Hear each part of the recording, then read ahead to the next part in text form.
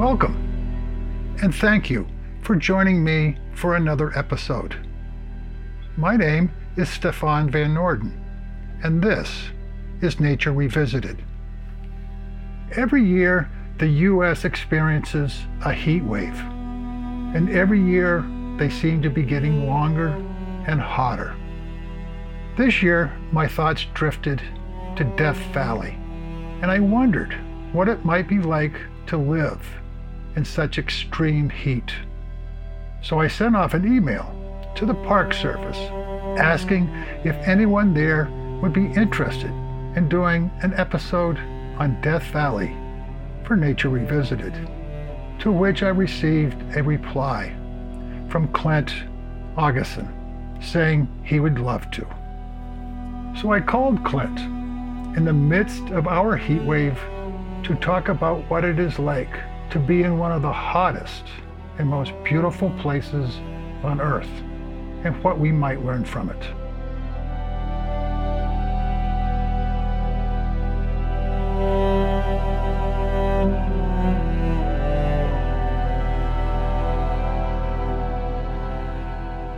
Current temperatures say it's about 115 degrees outside, but, you get used to the heat after a while.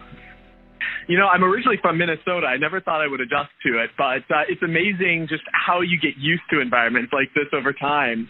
It definitely builds a bit of character. How long have you been there?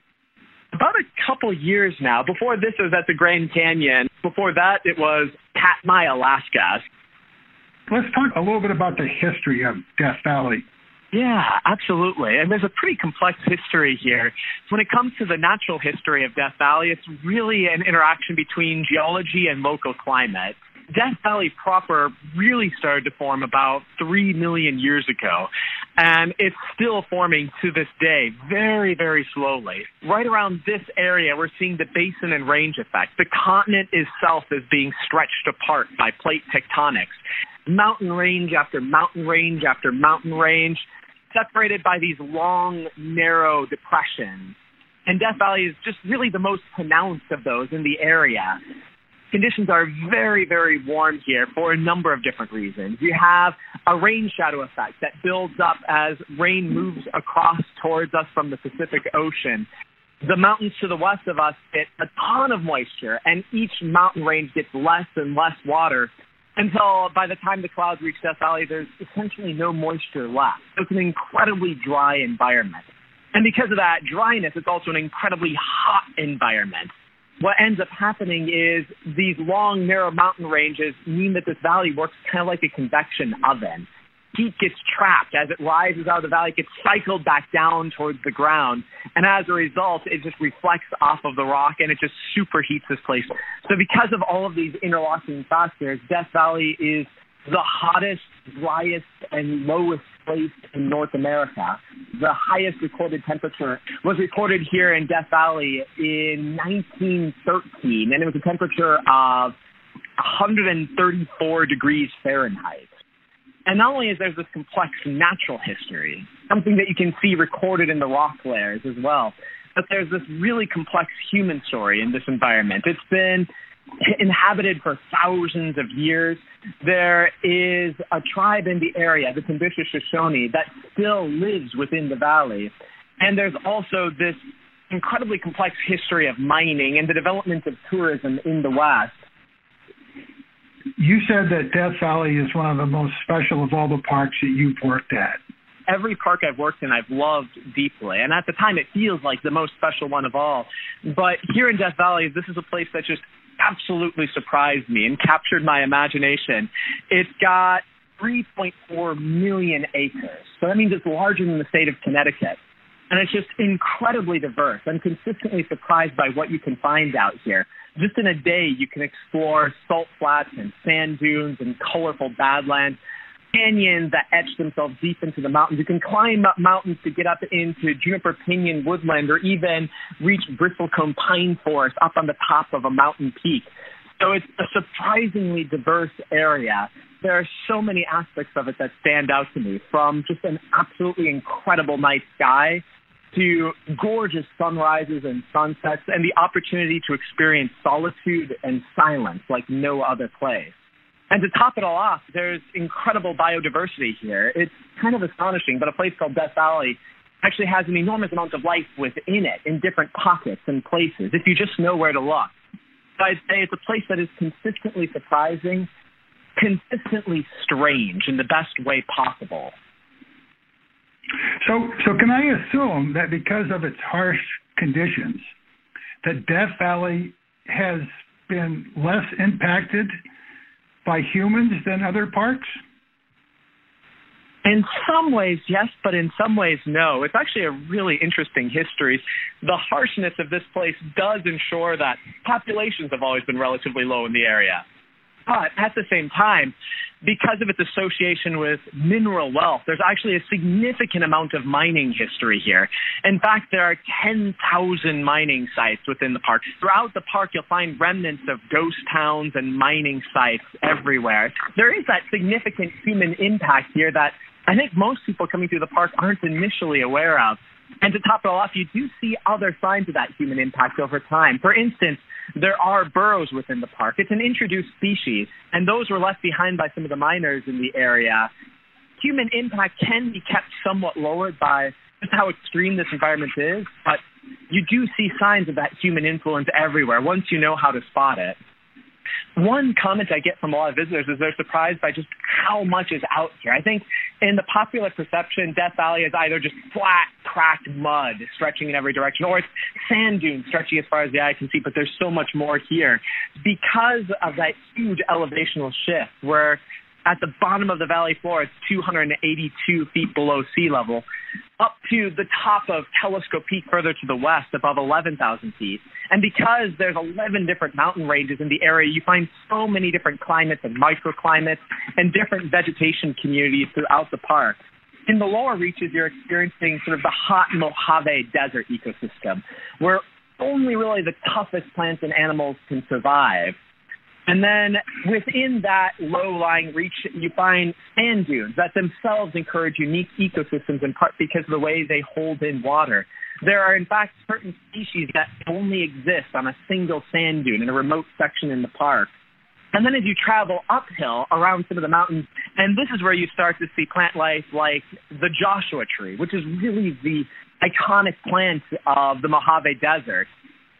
When you're moving up closer towards 6,000 or 7,000 feet, that's when you get into juniper pinyon woodland, which is really similar to what you see in parts of Utah, just a diverse landscape. And then as you climb up higher, you can get into stands of limber pine or even bristlecone pine, these ancient gnarled trees at the top of Telescope Peak.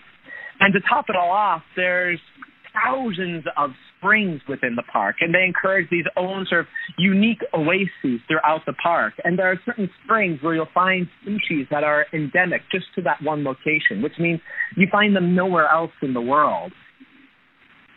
The route a lot of people take through the park is moving on Highway 190, which cuts right across Death Valley.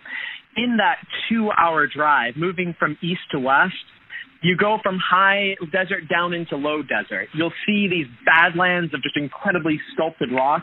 You'll see salt flats, sand dunes, and then climb up 2 passes into these new environments. And then on the far western side, you can start to see the Joshua trees pop up everywhere. So you get hints of that, this incredible diversity, even with just the quickest trip traveling through the park. But a lot of those locations, a lot of those environments, take a lot of exploration to really find.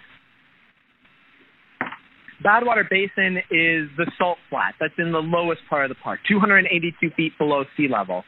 And in part, it's the remnant of a lake from the Pleistocene, and just year after year after year of minerals washing down and being left behind in that area. And you get salt pans like this, in particular in the desert, where evaporation exceeds rainfall. So out here, we get about 2 inches of rain a year, and the evaporation rate is something like 150 inches of rain a year. It's just such a strange environment. There's a tiny spring out there. There's a couple of things, actually. And within those springs, there's a snail called the Badwater snail that you only find in those springs. They're about the size of a period in Times New Roman font. But it just speaks to this idea that even in the harshest environments, life finds a way. Oh, yeah. The Badlands are just such a surreal environment. You see them in a few different places, particularly on the northern side of the Black Mountains. And they're just these colorful, sculpted hills of alluvial sedimentary rock that get eroded away by even just the small amounts of water that we get here. So you get these very colorful canyons and sculpted hills, and the light that falls upon the Badlands at sunrise and sunset is just incredible. And you just find so many colors embedded within the rock. Under certain lighting, it can even look kind of whimsical, like something that couldn't possibly be real. Ante's View is definitely one of the best views in the park. You're actually up a mile above the valley, overlooking it. So when you look down, that's the equivalent of looking into the depths of the Grand Canyon. And you can look across that incredible expanse and see the whole of Badwater Basin, and you see the Panamint Mountains rising out to the west. It's probably one of the absolute best places in the park for a sunrise. The sand dunes are honestly one of my favorite places in the desert. It's where some of that harshness of jagged stone becomes just incredibly soft. You can see just mound after mound after mound of sand stretching in every direction. You can see just wave-like patterns scattered everywhere. Each sand dune is unique because the sand dunes are one of the favorite habitats of our kangaroo rats, our kit foxes, coyotes, the sidewinder, a number of different insects, lizards of many, many sorts. Explore the sand dunes, you can find these dramas of life played out by tracks left behind in the sand. Does Death Valley have 4 seasons? We have a joke here that really there's 2 seasons in Death Valley. We say there's hot summer and dark summer. So hot summer is the half of the year where you get temperatures that soar above triple digits regularly. And then dark summer is where, conditions can hover around in the 60s and 70s, just incredibly pleasant. But because it's in the middle of winter, it gets dark much, much faster. But in reality, we do experience 4 or even arguably 5 seasons. Just some of those impacts are much more subtle here than what you find in more temperate environments. So in fall, as temperatures cool, we get tiny hints of rain here and there, or sometimes significant storms. And then things continue to be relatively mild, with the exception of the occasional windstorm in the wintertime. And then in spring, we get a little bit more of that meager rain, and that's when you really start to see the wildflowers in the park. And some years you get these absolutely phenomenal super blooms, where flowers can stretch as far as the eye can see in so many places. So what do you think most people take away from a visit to Death Valley? I think everyone draws something a little bit different from this environment. I think one thing that I find pretty universal is surprise. People aren't always sure what to expect when they get to Death Valley, and they're usually blown away by at least one of the spots that they end up seeing out here.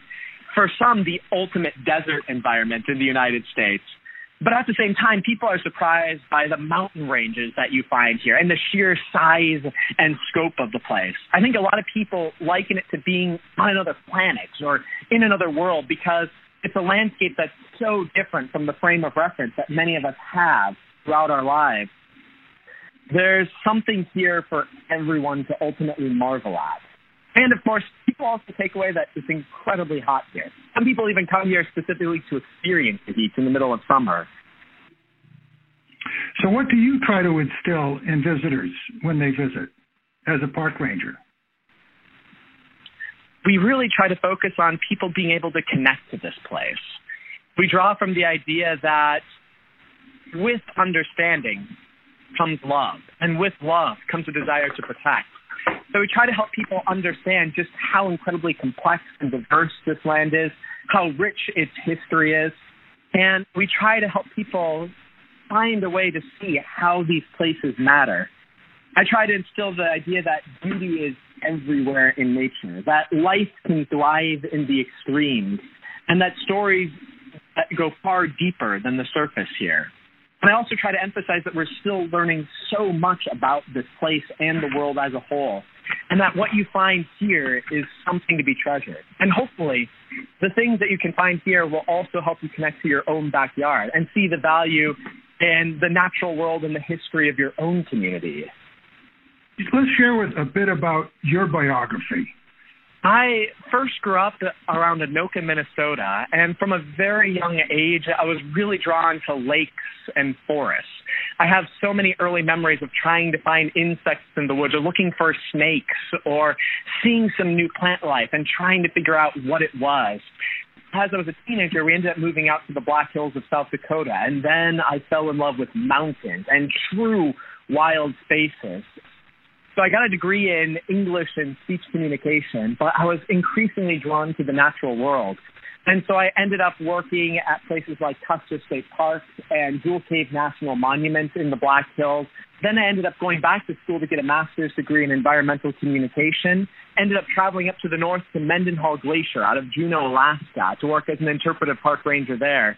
Eventually ended up working as the science communicator at Katmai National Park up in southwest Alaska, before coming back down to the lower 48 to work at the Grand Canyon, finally transferring here to Death Valley National Park. So I like to say that rangers tend to be a roving lot. We're always endlessly curious, and we fall in love with each place that we go to, but we're always wondering about what is that next site that we really want to get to.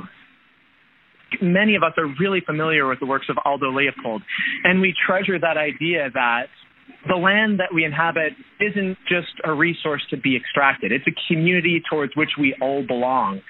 And I think that's really formative to the work that many of us do here within the park. So I've been drawn to Aldo Leopold ever since I first encountered him in college, and I've seen how he's influenced a number of other writers that I draw from Edward Abbey to E.O. Wilson. And so I still to this day find him to be an inspiration because he manages to combine that scientific rigor with a real sense of poetry. And I think that combination is just incredibly valuable when we talk about the natural world. I'd say the land ethic that he puts forward in Fan County Almanac is formative for so many different park rangers. So does your interest in Death Valley go beyond being a park ranger? Oh, absolutely. I'd say park rangers tend to be the sort that in our free time, we just want to explore the places that we're in. On my weekends and on my time off, I'm constantly trying to get out here to see new aspects of the park and trying to learn more about this environment. And really, each place I go to, I find a new subject matter that I just really fall in love with. So here in Death Valley, I'm constantly exploring more of the geology and really the astronomy that you can learn from an environment like this. So what are some of your best memories of Death Valley? Camping out near Ibex Dunes in the far south. A few things stand out in this memory. On the one hand, this is one place where the diversity of the region really comes alive because at a short distance you have Saratoga Springs, which is one of the largest wetlands in the park, and you just find this collection of birds that you really don't see anywhere else in the park. And then to the east, you see these towering sand dunes. I remember camping up there and realizing that there was no one else around. There was just this incredible silence, a silence that almost had a weight to it. And I remember that as the sun set, just the surrounding mountains were just colored in these vibrant shades of pink and orange and red. And I remember that the stars that night were just so incredibly crisp and clear. And I have this memory of hiking out towards Ibex Dunes the next day and climbing up on those dunes. And it's just this incredibly strange and beautiful environment. And there's something really remarkable about walking on dunes when it's still partially shadowed by the early morning sun. I think that's one of the most incredible memories I've had in the park, but there are so many others that are like that. I think of the first time I ended up climbing Corkscrew Peak and realizing that this mountain that you always see looming in the distance has all of these incredible nooks and crannies as you climb up it in almost a corkscrew form, and that the view on top is really more spectacular than anything I pictured. I can think of the first time I saw my first kangaroo rat or kit fox. So many memories that layer on again and again. It's really just an incredible environment to explore. I like to say in my podcast a lot, we are nature. How does a visit to Death Valley confirm that?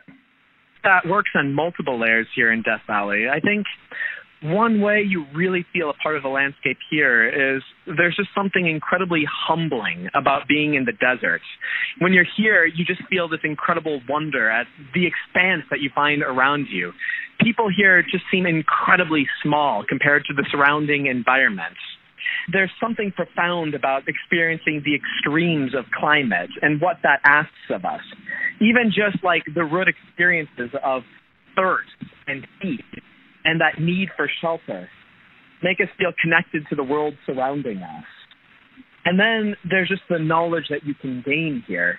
I think there's the reality that you can look at rock layers that stretch back over 1.8 billion years and see past stories written in that stone and recognize that those past stories still influence the world that we inhabit today.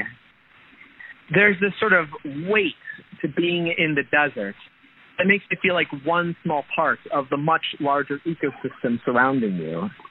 The more time we spend in nature, the more we don't see a distinct separation between us and that natural world. The more we realize that the water we drink, the air that we breathe, the soil from which our crops grow, that everything is bound up in these incredibly complex systems, and that the national park that's 100 miles away influences the town that we ourselves live in innumerable ways.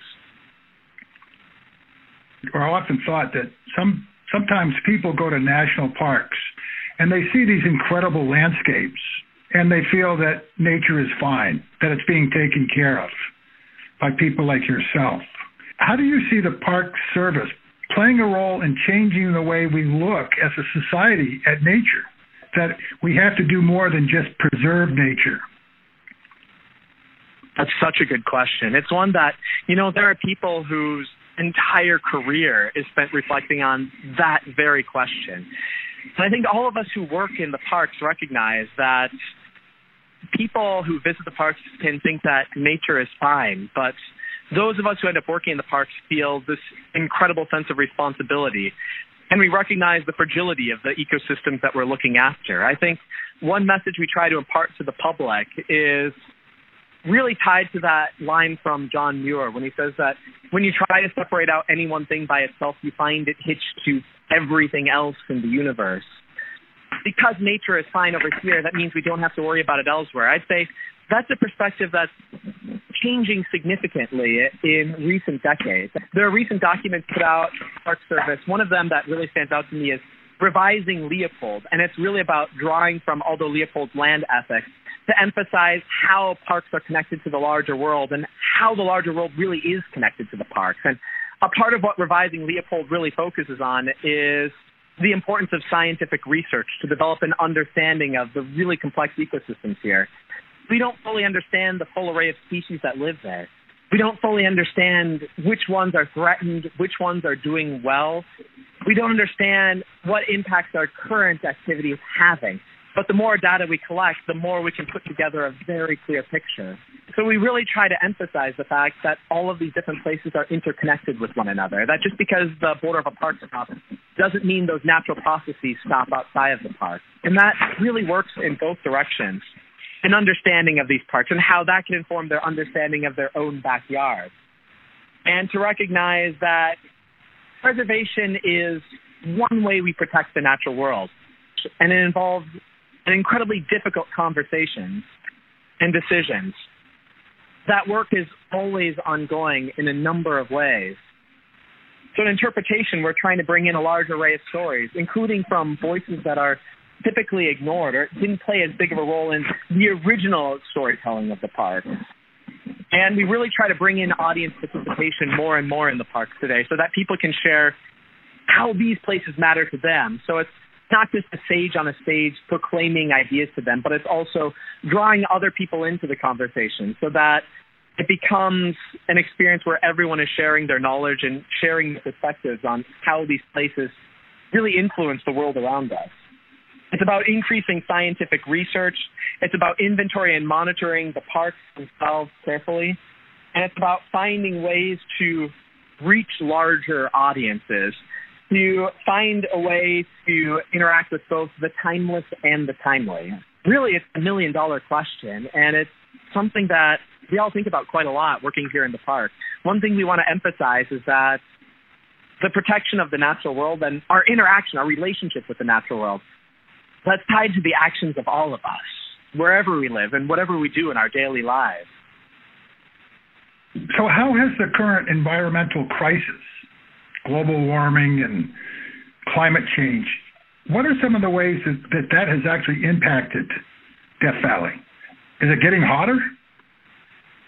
Oh, yes, absolutely. What we're seeing happening in recent years is more records are being broken, and they're being broken on the higher end of the spectrum. We're seeing an increase in daily records being broken. We're seeing that incredibly intense summer heat is expanding on both sides. So you're getting more and more of those hot days. The trend just increases over time. And while you do get some variance from year to year, that overall trend is definitely towards more days that are in the extreme temperatures and greater extremes. And one thing that we can really see that's kind of interesting is that it's not just daytime temperatures that are rising, but it's those nighttime lows as well. And so that means that after the sun sets, quite frequently you still get those just incredibly warm temperatures. You can see it changes the dynamic of some of the springs around here.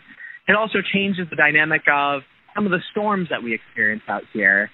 And we really need to do more research on all of this. But there is some evidence to suggest that wildlife populations are most certainly being impacted by a changing climate as well, and a shift in some of the other prevailing weather patterns that we're seeing here. And really, in truth, it's so much data to collect that we don't fully understand every way that it is shaping the ecosystem right now.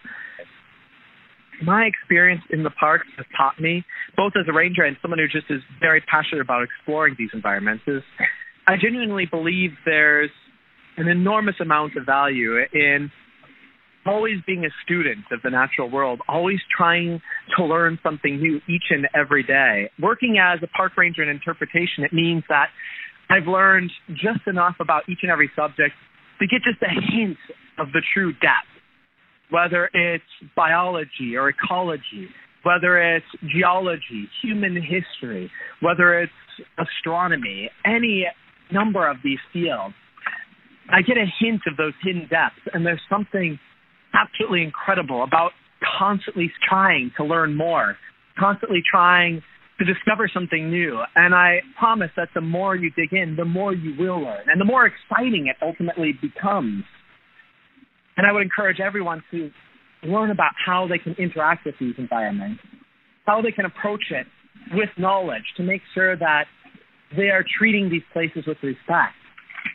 And then I encourage you to get out and experience the public lands around you and to see just what they have to offer, because I think all of us can find something to love within the lands around us. And we are incredibly fortunate to have so many places to reach, so many places to experience, so many places to be a part of.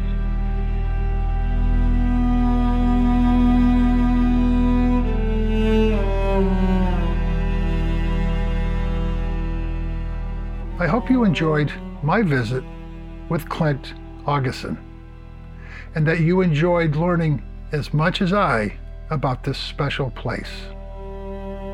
The music is a piece called Desert Music by Johan Johansson. Please share Nature Revisited with family, friends, and colleagues. And subscribe to Nature Revisited on your podcast server. Nature Revisited is produced by Stefan Van Norden and Charles Gagan. If you would like to support Nature Revisited or share your thoughts and comments, please visit NordenProductions.com. That's Norden, Noorden, Productions.com. And I hope you will join me for our next episode. And until then, remember, we are nature.